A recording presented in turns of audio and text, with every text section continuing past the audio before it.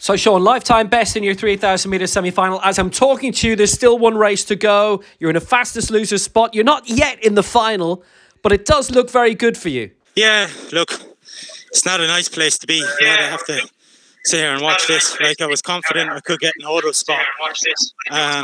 Just left a few gaps open in that last K that I shouldn't have, and I was probably a little too comfortable. The pace was nice and smooth. I felt very comfortable, and then just kind of started winding up. And when I let those gaps kind of go, it's hard to keep shifting up the gears when you're moving at that kind of pace. So I know there's a couple more seconds in me. I think I still probably could take another 4 seconds or 3 seconds off that. So we'll just see. Now we're just going to have to sit here and wait. So.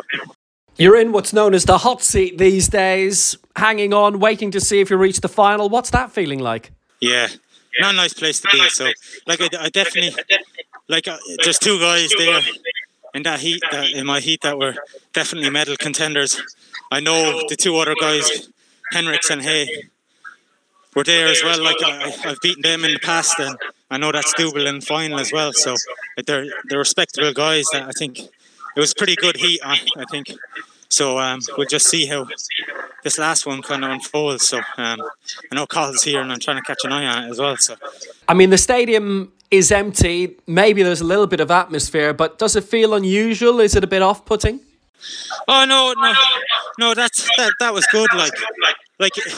It's still noisy out there, you get a bit going on and you hear a few voices, but when you have a lot of runners on the track and the boards are just banging along, and it's a nice place to be. The mind's just in a rhythm, the body's in a rhythm.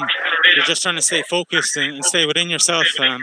So look, it's a great place to be, but again, I feel like I'd like to be back again tomorrow. So, one of the most notable things about watching you in the Grand Prix circuit, no matter what race you're in outside of championships, is that you're watching the Clonmel AC vest. You're wearing the Clonmel AC vest.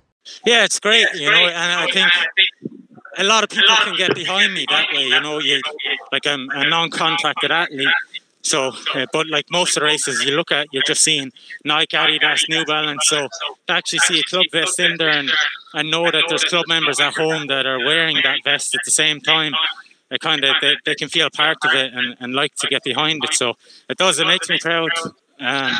For the home and Clonmel, and it's great during these times. I've got so many friends and people messaging me, and they're really getting into the athletics.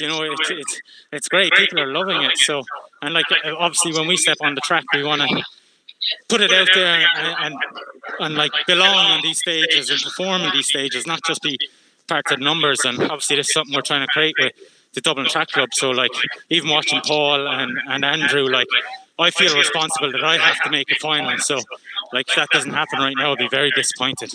And as well as your club, Clonmel AC, you're a member of Dublin Track Club too. As a team, it seems to be going very successfully right now. Yeah, look, at the end of the day, it's all about trying to bring Irish distance running back to high standards. And that's what we want to do. So, and that means if people can feel a part of it and join us, and follow along the process, it's exciting. So now that you're into the final, what's the realistic target for you? Look, you break it down. Obviously, a top 3 would be a dream. You get four to sixth is a pretty solid result, and then kind of 7 to 10 is decent, satisfactory. So the main thing for me is I'm just looking at this top 8 and going, okay, if I can crack the top 8, that just means a bit more funding going forward, and hopefully be able to help.